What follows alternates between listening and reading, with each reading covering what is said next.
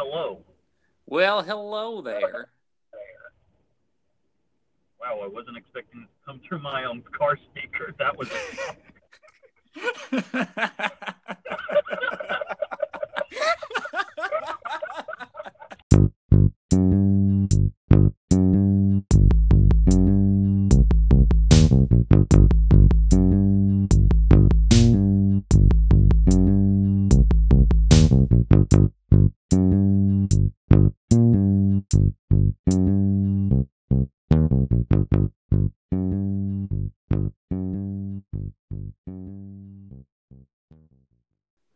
Welcome back, ladies and gentlemen, to the One Out of One podcast. I've got here with me my special guest, Jeb, again. Say hello, Jeb.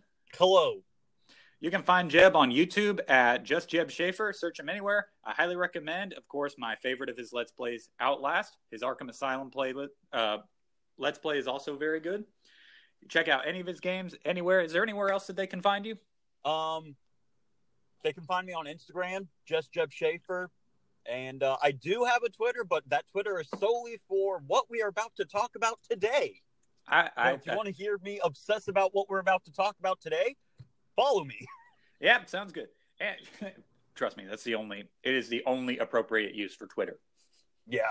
Yeah, I have learned that very, very, very much the hard way.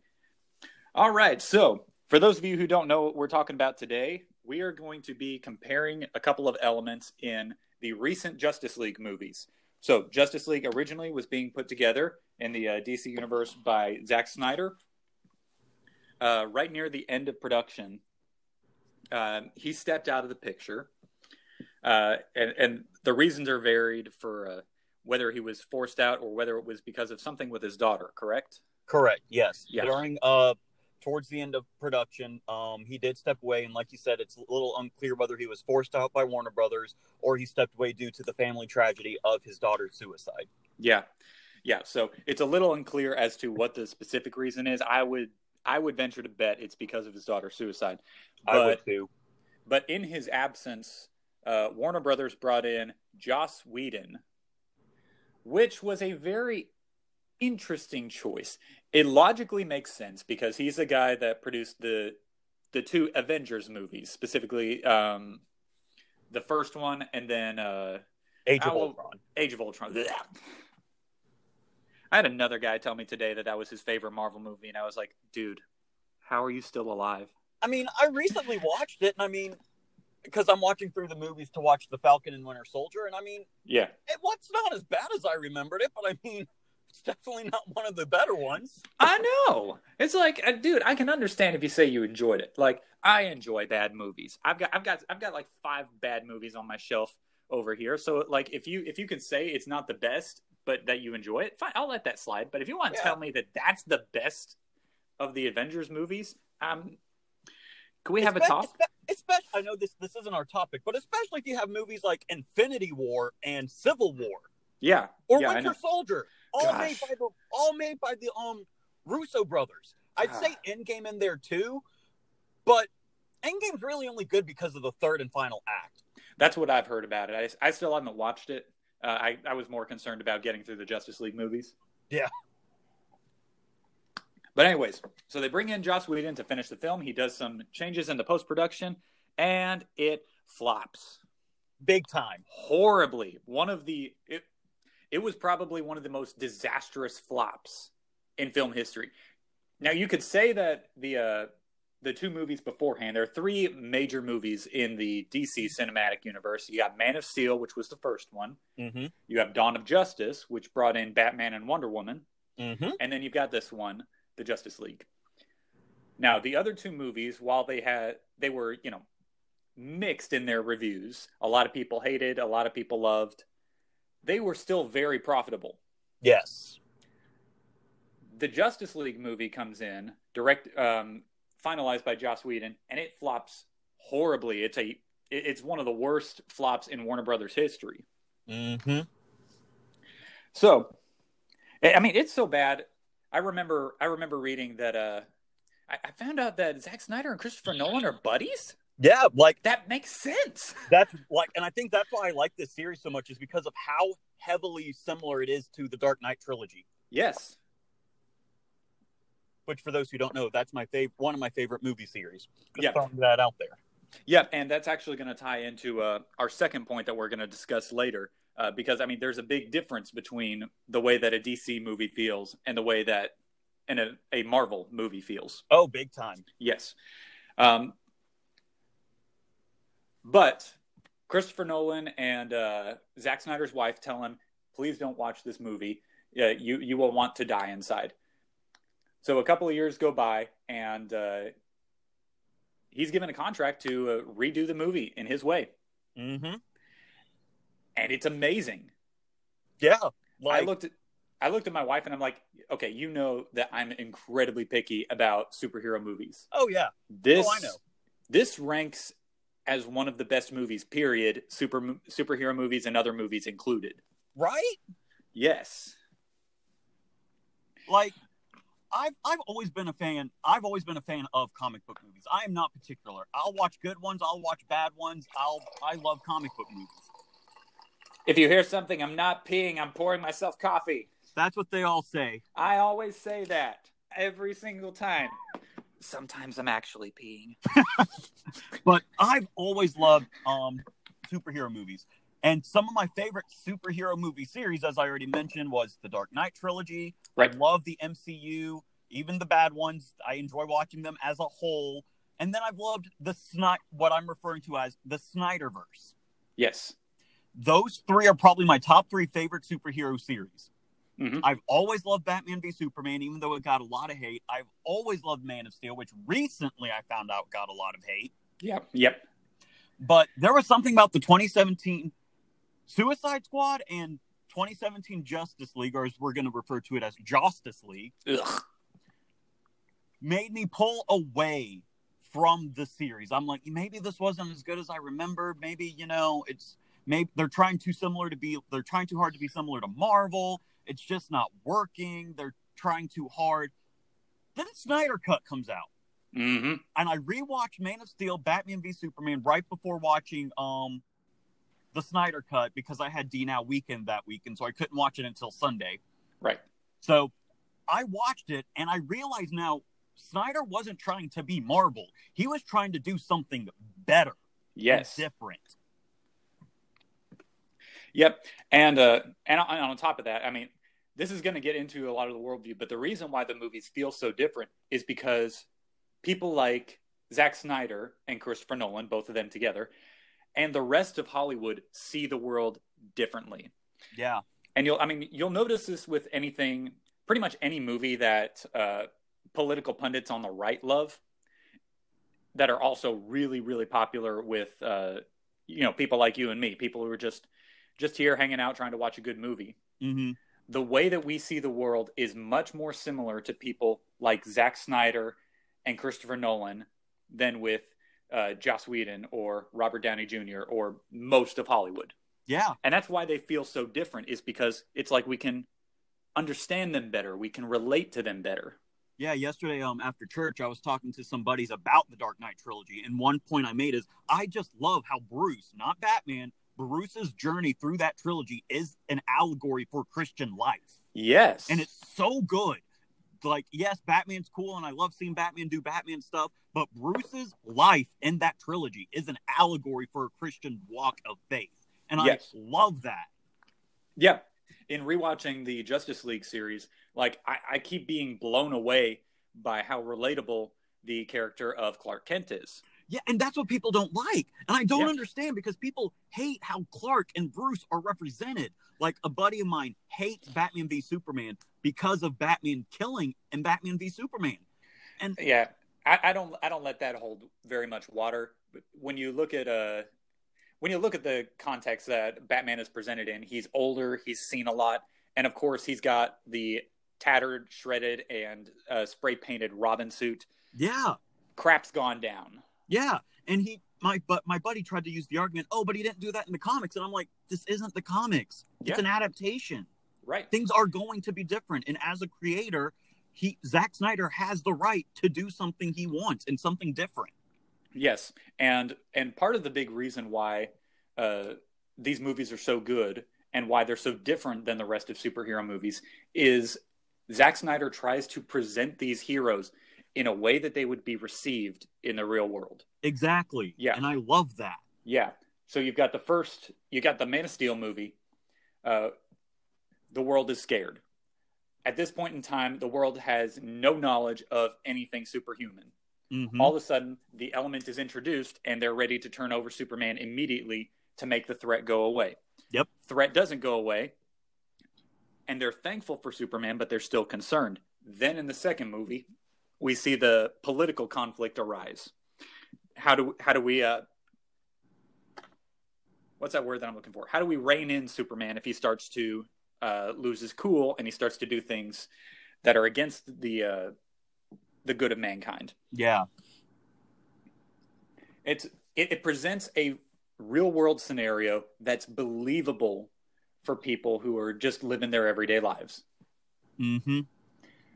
So, with all of that kind of like little bit of a background, we've got two main areas that we kind of want to talk about in comparing. We might do another episode later, just depending on how well received this one is. But there are two really big things that I want to get across. The first one is we kind of want to compare the attitude between Zack Snyder and the way that he presents his characters and works with his people, and the way that Joss Whedon does. Because, you know, I'm okay with the first Avengers movie, but for me, and I really love Dr. Horrible's sing-along blog. Mm-hmm. I think that's the best thing that he's made.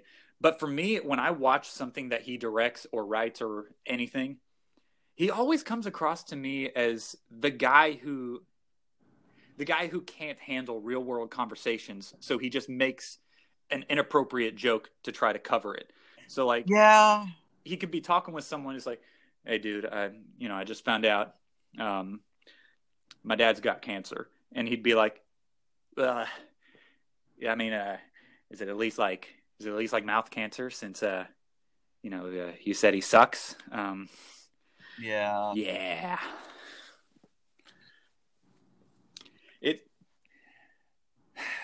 So there are two main ways that I think that this kind of is displayed throughout the movie. We've got the character of Cyborg, and we've got the treatment of the actress for Wonder Woman. How do you pronounce her name again? Gal. Gosh, I don't know. Okay. And if I try, I'm gonna butcher it. We'll go with Gal. Gal. She is a gal, so there you go. Hey. Make things easy for us. Thank you. Give that woman's parents a high five. All right. So you were pointing out something about an article that was written where the actor... Yeah, go ahead. The actor of Cyborg recently, and there was another article too that I didn't have time to send to you, but man, because you were already outlining this episode, and it was the day you were outlining, this article came out, but we'll get to that later.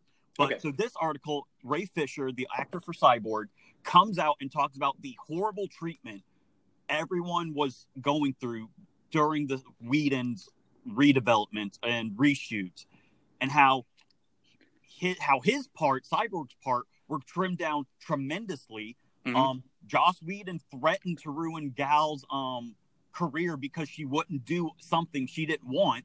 And it's just like, are you kidding? I heard, and again, this wasn't in the article, but I noticed this when I was doing research on it, looking on Twitter, seeing how a lot of other people were saying and posting.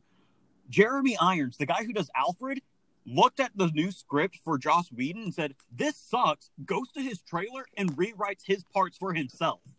Ah, very smart man. And I'm just like, how awful of a human being do you have to be in order to like have almost your entire cast and crew want to walk out on you?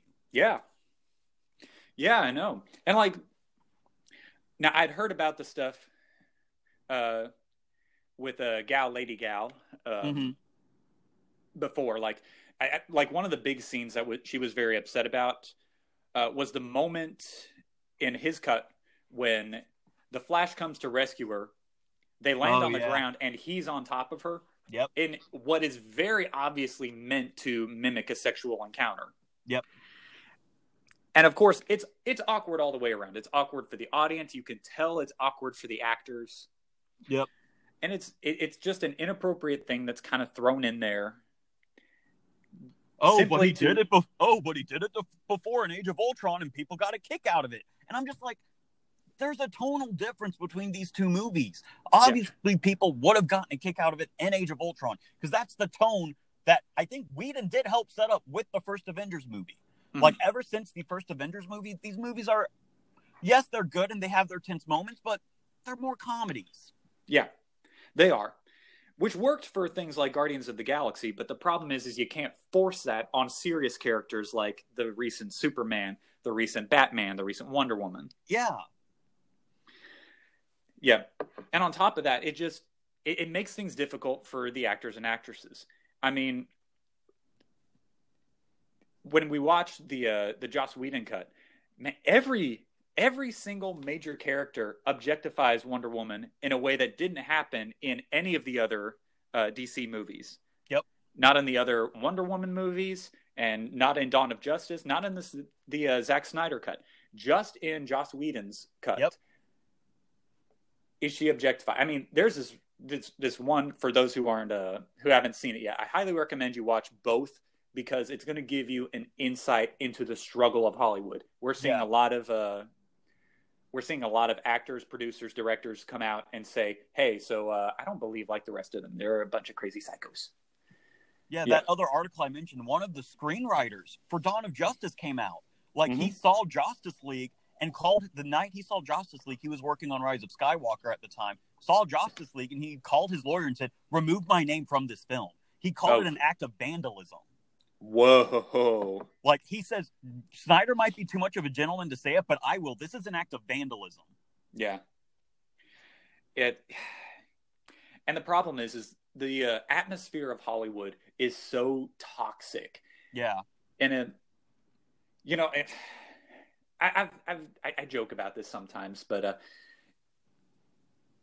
it's funny to me how a lot of Democrat politicians will, on one hand, criticize anybody on the right for believing the QAnon conspiracy, and then we find out that those exact same people are having sex with minors. Excuse me, you're making it kind of easy to buy into this stuff. Yeah, and I don't want to throw all of Hollywood under the bus, because even though all of Hollywood could be, we're only here going to talk about Warner Brothers for the minute, because that same article where the screenwriter, I just mentioned, Warner Brothers sabotaged Dawn of Justice. Yeah. Like, because I don't know which one you watched recently, but if you watched the Ultimate Edition, that was the one they signed off for. But for the theatrical cut, they cut down 30 minutes. 30 minutes of footage they cut out of this movie. Yep.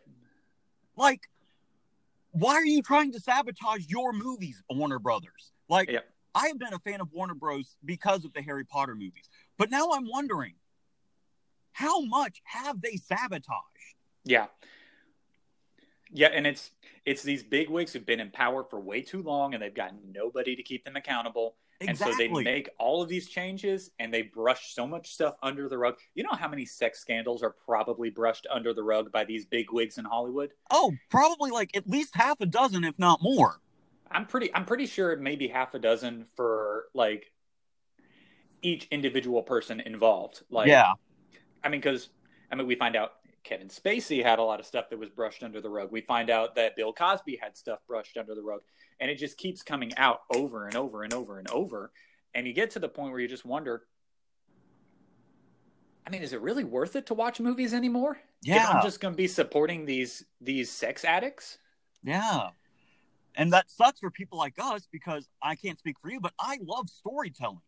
If I wasn't going to be a youth pastor, I'd probably because my dream is to leave a legacy of a story, like Tolkien and Lewis, and other people who've left their mark in history because of great stories they told.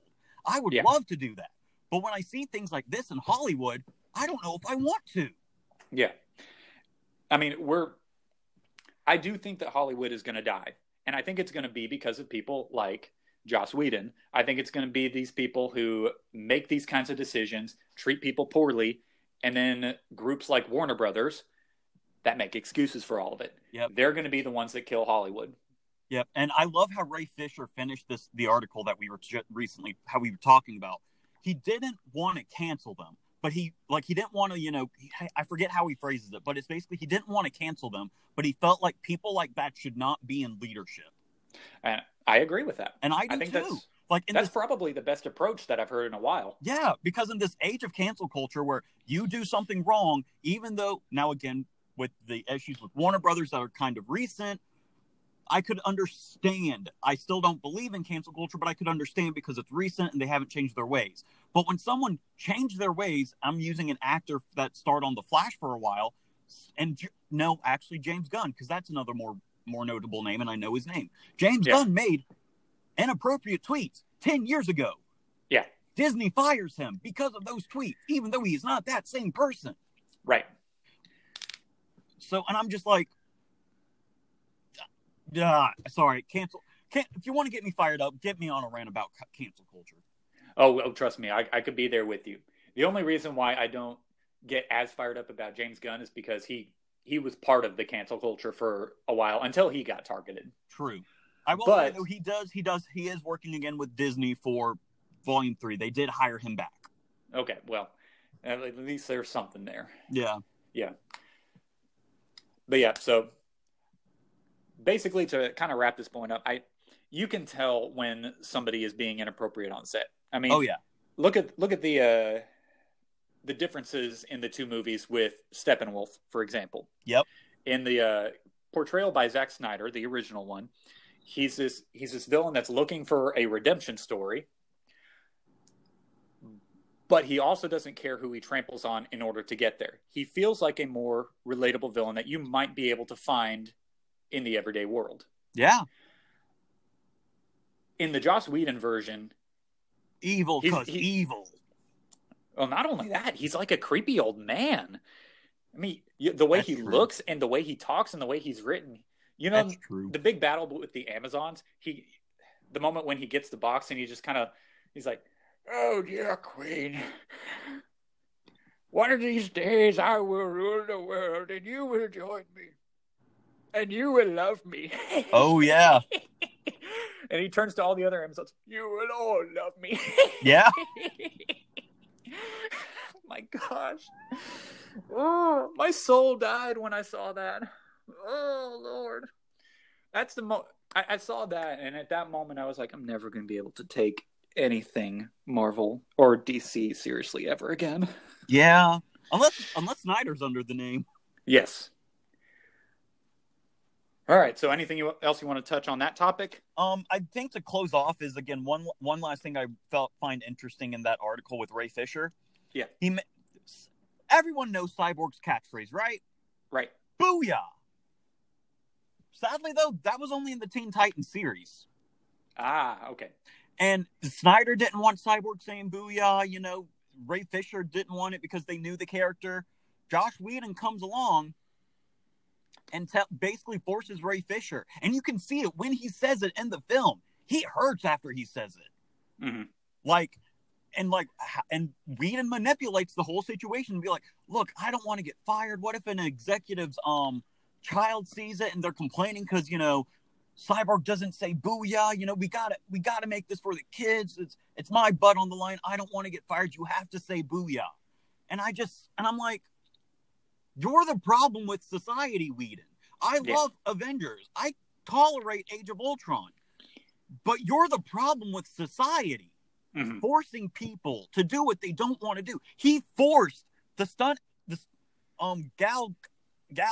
stunt double to do that scene we were talking about. Yeah.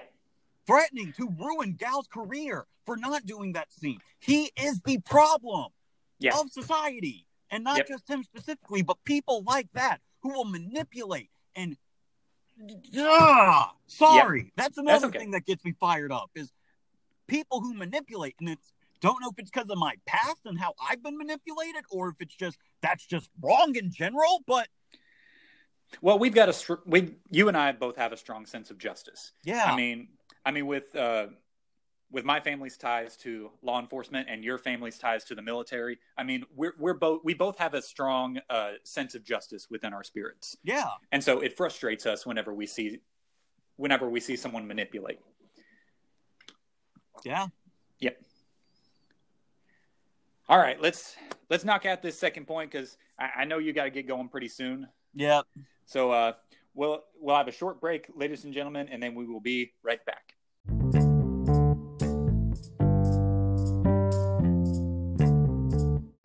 All right, so last point that we're going to kind of wrap up with is there's some major worldview differences between the Joss Whedon cut and the Snyder cut. Yep. And one of the biggest ones, I mean, there's one that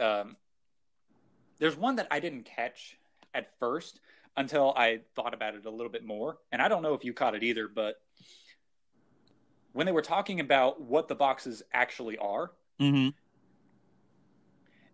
in the Joss Whedon cut, they control life. In the Snyder cut, they're objects of change. Okay. Yeah, I didn't catch that. Yeah, I was like, that's interesting. I'm gonna look into that. So I'm gonna look into that, and if we do another episode, we'll probably cover that and kind of like look at what the consequences are of it being change or life. Yeah. But like, I mean, that's very interesting. That probably leads into a lot of how they view the world differently. Oh yeah. Yeah. But the biggest one, and I know you saw it too when we were first talking about it, Joss Whedon doesn't show a lot of suffering. Nope. Real suffering. What he shows most of the time is emotional hurt that could be fixed with a simple change of perspective. Oh, yeah. And like the biggest example, I mean, because I know that probably the biggest character sabotage in the Justice League was Cyborg. Yes, and I hate that because he's one of my favorite characters in the newer version. Yeah. And part of the big issue there is like his motivation in the Snyder Cut is a lot better. In the Snyder Cut, he's grieving over the loss of his mother. Mm-hmm. In the Justice League, he doesn't give a crap about his mother. Nope. He's more concerned about himself. Yeah. And the way that I'm different. I'm gonna be angsty. Dear Lord, quit being a teenage girl. Right? We got enough of those in Hollywood. We've already got to deal with teenage girl Joss Whedon. Do we have to deal with teenage girl Cyborg as well? Yeah. And so that was a huge difference for us because when we watch that, we see like, wait, in this other version, I mean, like, we're watching lives get torn apart. We watch in the bank heist, we see the life leave that security guard as he's shot. Yeah. In the Justice League, he like cuts away from it, and It's like, no. Yeah. Because, part of the big issue is the way that they see suffering is different. And this is where we see a huge cultural divide in America right now. And it's also where we see like a difference in like the way that you and I see the world as Bible-believing Christians and the way that most people in America see suffering today. Yeah. When we see suffering, we see someone who's lost a loved one or someone who's tortured on a daily basis, who's put through severe physical pain. Yeah. But when most people, and especially when people like Joss Whedon see suffering, they see a pouty schoolgirl attitude. Yeah, and it's like, y'all, do y'all even know how life works? Yeah. And obviously they don't if that's how they're portraying suffering. Like, my roommate has gone through so much suffering in the past 3 years because of what, and again, that's not counting his 22 years of trauma from his past. Yeah. On top of that, and it's like, I live with someone who suffers. I know what that looks like. Yeah. And it hurts me. It hurts him. I know it hurts them. It hurts me. And it's like, how can you get suffering to look like a pouty schoolgirl? Yeah. Yeah. And it's, when I was comparing the two different cuts, what stood out the most to me is how much Zack Snyder in all three movies focuses on the loss of life. Yeah. His main way of focusing on suffering is looking at those who are left behind. Yeah. So you've got in Man of Steel, when Jonathan Kent dies, mm-hmm. the reason Superman becomes who he is because of the loss of his father. Yeah. And then you got the second movie where we see that Batman becomes who he is because of the loss. Mm-hmm. Like, yeah. I know for Batman, it's normally both his parents, but like the movie really focuses on his mom. And what I love about that is that a lot of people give this scene flack. And I understand why did you say that name? The Martha scene, you know? Yeah. But was it executed poorly? Yes. It became a meme. It was executed poorly. But what Snyder was trying to do was show us, the audience, that Batman was exactly who he didn't want to become, which was his parents' shooter. Yes. And Superman was Batman's father, mm-hmm. crying, like, because the last words his father said was Martha. And when Batman hears him say, "You're letting them kill Martha, save Martha," he is mm-hmm. put back to that traumatic event as a child. Yes. Where he lost his parents, and he sees himself as the shooter, being no better than what he didn't want to be. Right. And that's a big part of society. And anytime that there's a mass shooting that goes on, we hear the mantra of, we need more mental health. We need more mental health. But then when you look at the things that are actually being pushed for laws, none of them actually deal with it. Yeah. If you want to deal with mental health, then the things that you need to work on are things that actually get people the help that they need. For example, you need to work on destigmatizing getting help in society. Yep.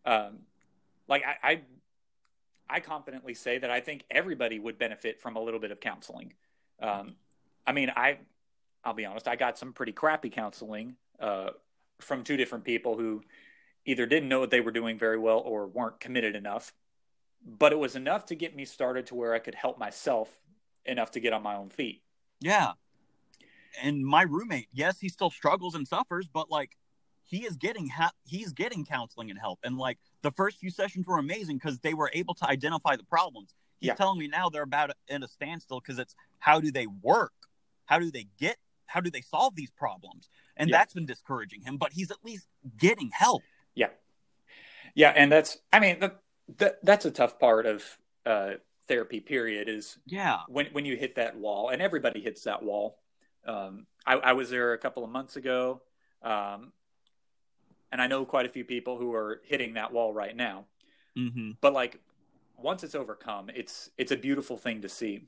But the problem is, and this is why we bring this point up, whether in the area of mental health or within the area of trying to understand a grand picture of the world, like, is there a God or not? That conversation either becomes easier or harder depending on what your view of suffering is. Mm-hmm. And Zack Snyder has a much healthier view of what suffering is than Joss Whedon does. Yeah. Yeah. When you address the issues that Zack Snyder brings up of death and chaos and trying to find answers, it's a lot easier to come to a rationalization of God than it is if your suffering is, oh, why am I different? I look so different than everybody else. Oh my goodness. I can never be normal again. Ugh. Yeah. And I think that we're going to close out on that point. We, as a church and as a society, need a healthy perspective of suffering in order to progress. Yeah. Like, people don't understand, but like being able to healthily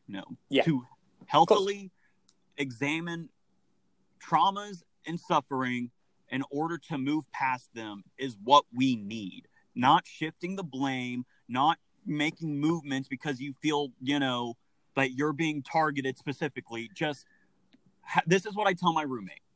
What happened, accept it, and move on. Mm-hmm.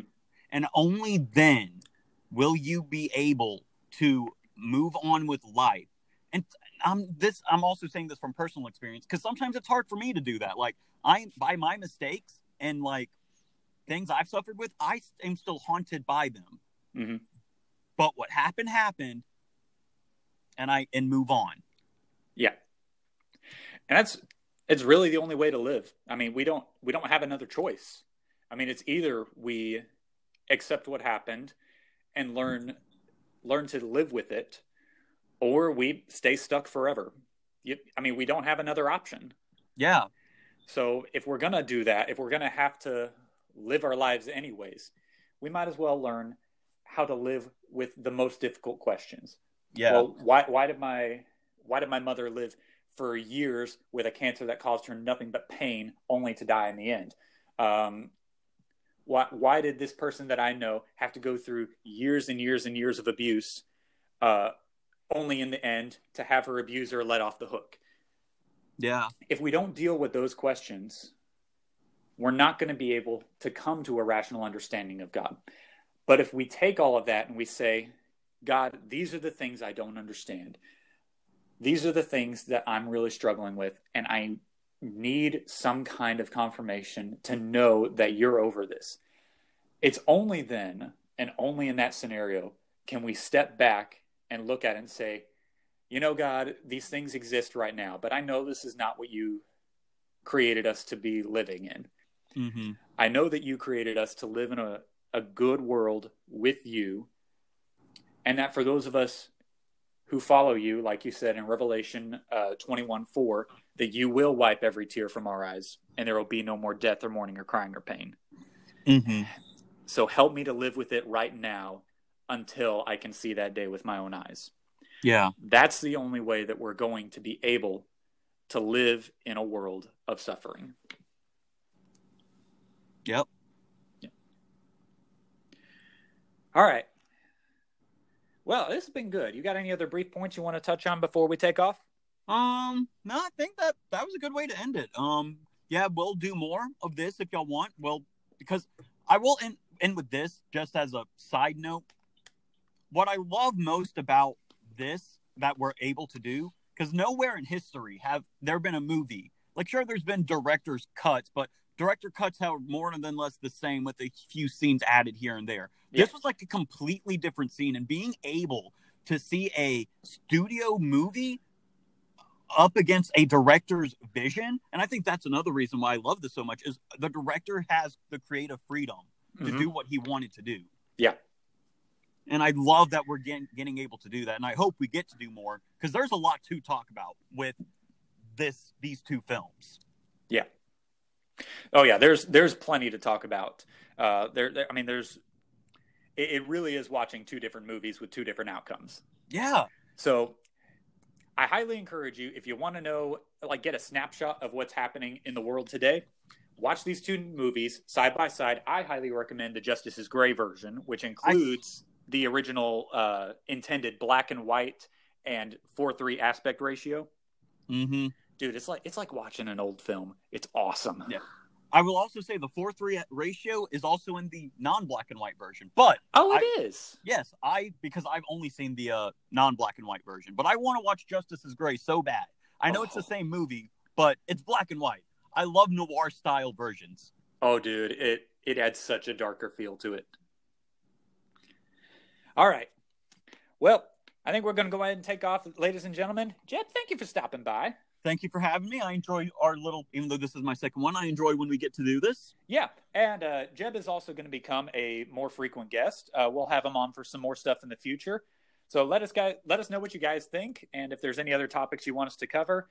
We are nerds for life. So if you have something you want us to check out, just send it to us over social media or on one of our YouTube pages. You can find me at 1 out of 1. You can find Jeb at Just Jeb Schaefer.